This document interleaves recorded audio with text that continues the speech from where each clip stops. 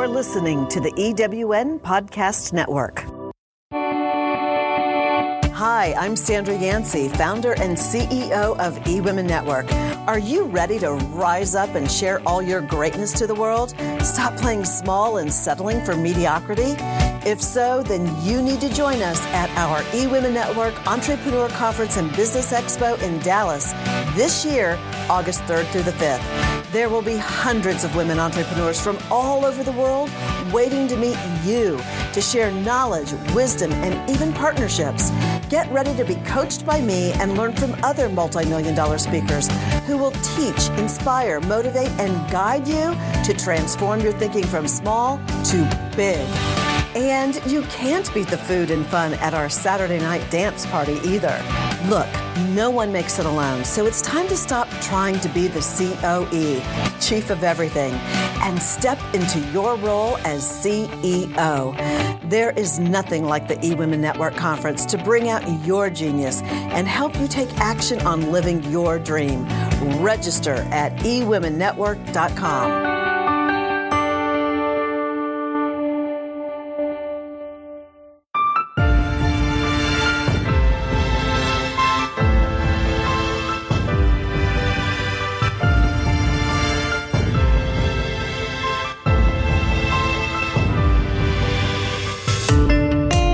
Whether you are at the end of your rope or have already let go and landed in a place you feel you can't get out, I will have you believing one thing.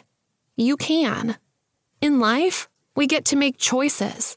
You choose the life you want to live. You get to say how it's going to go. We can choose to create a life we love, or we can choose to suffer. You have a say in how your life is going to go. First, you have to face them, and we all need a little help from time to time doing that. Visit my site, fixandrise.com, and receive a complimentary motivational ebook today. Welcome to Women Who Triumph. On today's show, we have Donna Reed, speaker, coach, and founder of Teabags, Teach Boys and Girls Success.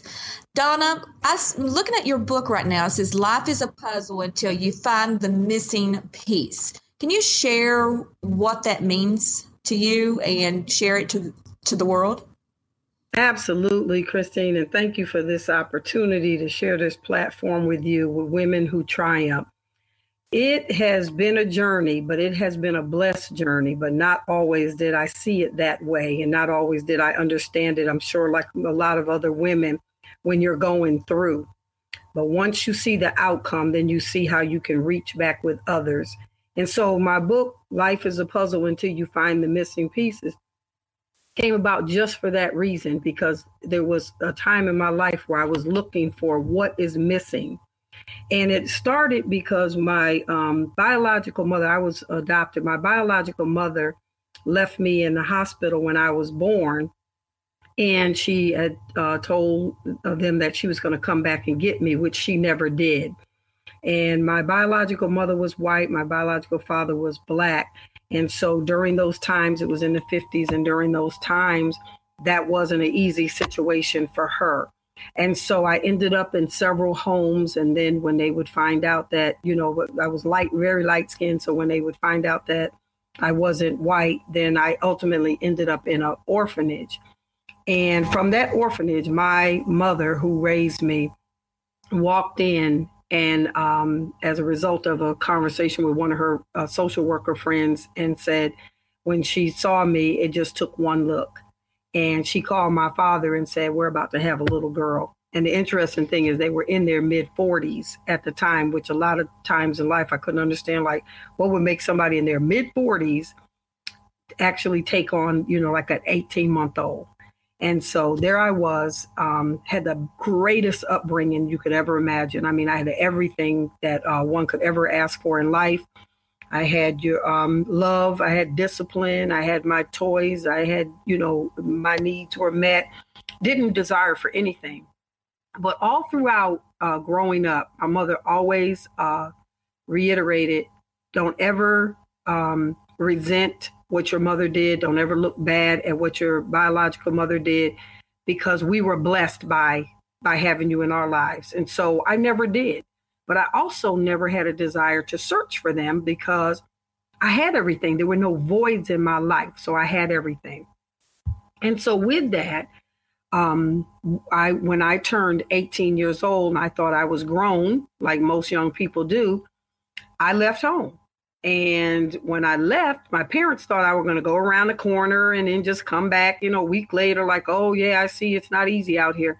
But I didn't. I left and I went from Hartford, Connecticut to Beaufort, South Carolina, 1,000 miles away. Again, with the upbringing that I have, just being encouraged all through life that I could be anything I wanted to be, that I could face anything that came my way and I would be the one who would, come out on top. I've always believed that. And so when I was getting ready to take this journey 1,000 miles away, I was leaving with confidence. What I didn't know was what was really in the world and what I was really getting ready to face. But when I went, again, 1,000 miles away on a Greyhound bus, I had left 2 jobs, a bank account in my car. And no, sorry, I took the bank account with me, but I had left when I left my 2 jobs in my car behind. I got to South Carolina and I called home, collect, of course, to tell my parents that I had made it safely. Now, again, I'm thinking nothing of this journey. I've been equipped throughout my life, to be the best I could be, I was the top and not the bottom. I was the head and not the tail. So I felt very equipped. Didn't realize 18 years old, I really knew nothing. So I called home to tell them that I had made it safely to South Carolina, which my grandmother lived down there, but I didn't intend on living with her. And, my mother was so upset at me that in the heat of the moment, she said to me, in the 40 years I've been married to your father, I never seen him cry until you walked out that door. She said, I want you to just forget you have parents since you think you're so grown. And Christine, I stood there and it literally was a defining moment in my life because I stood there at 18 years old thinking I knew everything, holding a receiver to the only people I ever knew, to the only people I knew I could fall back on if anything didn't work out. I could fall forward to if I stumbled along the way. And yet I was being told that this is it. Since you're grown, you're by yourself. Handle it. And even though they did not stay mad, probably even past that conversation, I didn't know that. And so when I did find the courage to hang up that phone, I hung that phone up with determination that I was going to be successful, that I was going to be everything that I felt I could be and everything they told me I could be. And so I stepped out of that telephone booth in a world by myself at 18 years old. And it would be at that moment in my life that I would realize that that's how an 18-year-old who is aging out of foster care feels. One who doesn't have family, one who is in the world by themselves, one who is now 18 and the world is saying you're an adult and so make adult decisions. And I knew nothing. And so I began to think of how they must feel because, of course, I was around the foster care and adoption system because that's how I grew up, even though I never felt that way. It was the reality. And with that moment, I was like, wow, where do I go from here? And so ultimately, at the ripe old age of 18, 5 days before I turned 19, I got married. I married somebody who I had recently met. He said, he would cherish me for the rest of my life and take care of me. And I made the same promise back to him. He didn't know anything about being a husband. I didn't know anything about being a wife, but yet we stood there and said to each other, let's do this. And so I thought that was my security blanket until I found out that he would be the one that would abuse me on a regular basis. I didn't know anything about abuse. I had never grown up around it. I had not ever witnessed divorce or anything angry or anything like that. So I felt like I had to stay there and really battle this thing through. And so at 19, actually 20, was pregnant, and my first baby at 20, second at 21, third at 22, and 23, I was in the world by myself again. I had left that abusive relationship when he tried to kill me. And so with that, here I was now looking for the next piece of my life, looking for the next piece of the puzzle. What's next for me? Well, when I escaped from him, and literally escaped from him, I tell that story in my book. It took me 9 months to plot and plan without him knowing it. And then putting my babies into a U-Haul truck.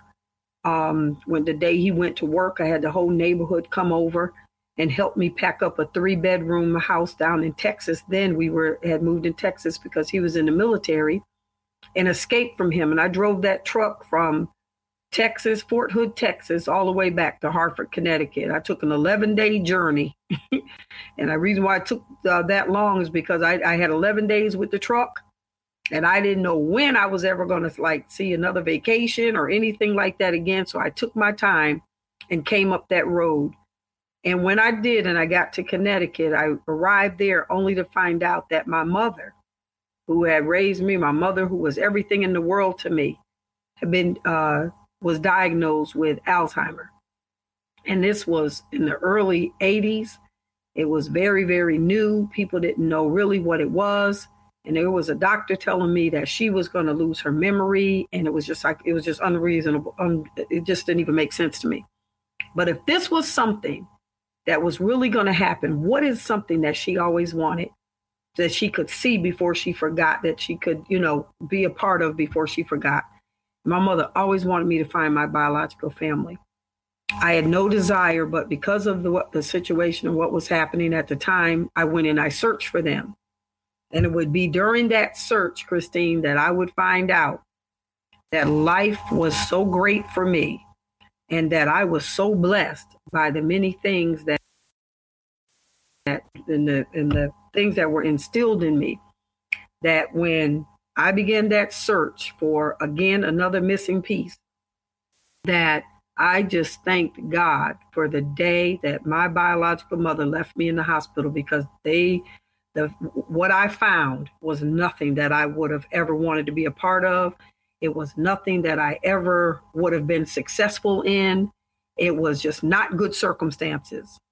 And so with that, I realized that God had really had me the whole time. Those footprints in the sand were his.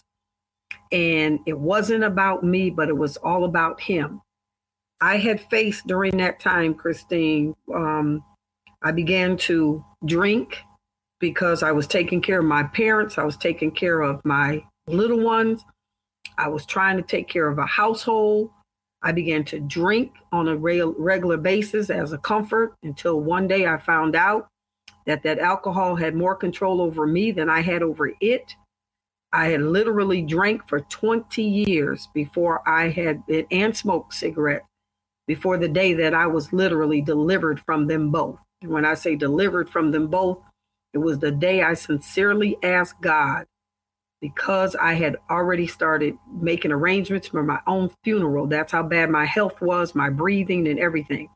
I had asked God to sincerely asked God to take it from me. And he did. And I never desired it again. And it would be at that moment that I would know that everything that I had been taught, that I could be I would have victory if I believed it, if I moved forward and believed it, that I would triumph. And I did. And so it was a lot of circumstances that brought me to that book, Life is a Puzzle Until You Find the Missing Pieces. I faced abortion. I faced abandonment. I faced neglect, abuse, and then some other tragedies along the way. But through them all, I knew that he was with me. And I was blessed beyond measure when I found, when I looked back over my life and I really looked things over, I could truly see that I had the victory in every situation.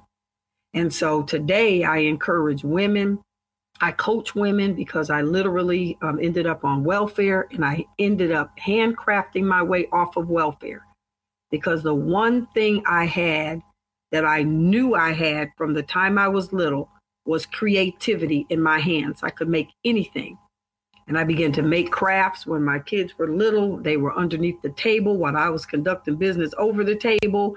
And because I ended up on welfare when I left my husband, I ended up handcrafting my way off of welfare into a business, and I've never looked back. And so it has been a blessing. And now I coach women that are starting over, or starting to grow their businesses. And as a result, my daughters and I started an organization called Tea Bags when they started designing bags, and all their names begin with T. And they started designing tote bags, so they called them Tea Bags. And then we took the family concept and started Tea Bags, Teach Boys and Girls Success. And we began to teach young people how to develop their skill and talent to a level of success with an entrepreneurial emphasis. And now we provide that entrepreneurial training and resources to teens, transitioning them from foster care, adoption, and high school to a generation of leaders. And we do that through the National Family Empowerment Conference. And so I know I've said a lot. I know I've covered a lot, probably nowhere near what the book covers or what my real story is. But I'm praying it is enough for women to know whatever it is you are going through, you will triumph. You will have the victory. You have to keep believing in yourself. You have to keep moving forward, and don't allow anything that comes your way that does not fit the blessings in your life to be in your life. I have a 2-word prayer, Christine, that I share across the country when I speak, and it's called reveal and remove.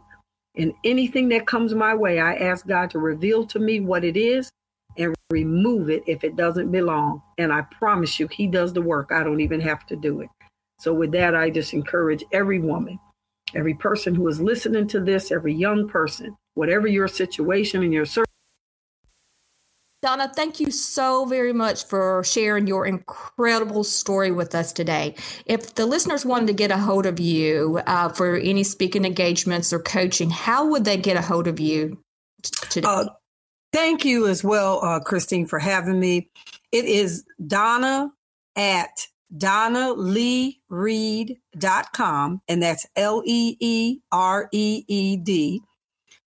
Donna at DonnaLeeReed.com, and they can visit my website as well, DonnaLeeReed.com. Again, thank you, Donna, so very much for your incredible story and sharing your journey with us today. And I look forward to, working with you more in the future. Thank you so much. Whether you are at the end of your rope or have already let go and landed in a place you feel you can't get out, I will have you believing one thing. You can. In life, we get to make choices. You choose the life you want to live. You get to say how it's going to go. We can choose to create a life we love, or we can choose to suffer.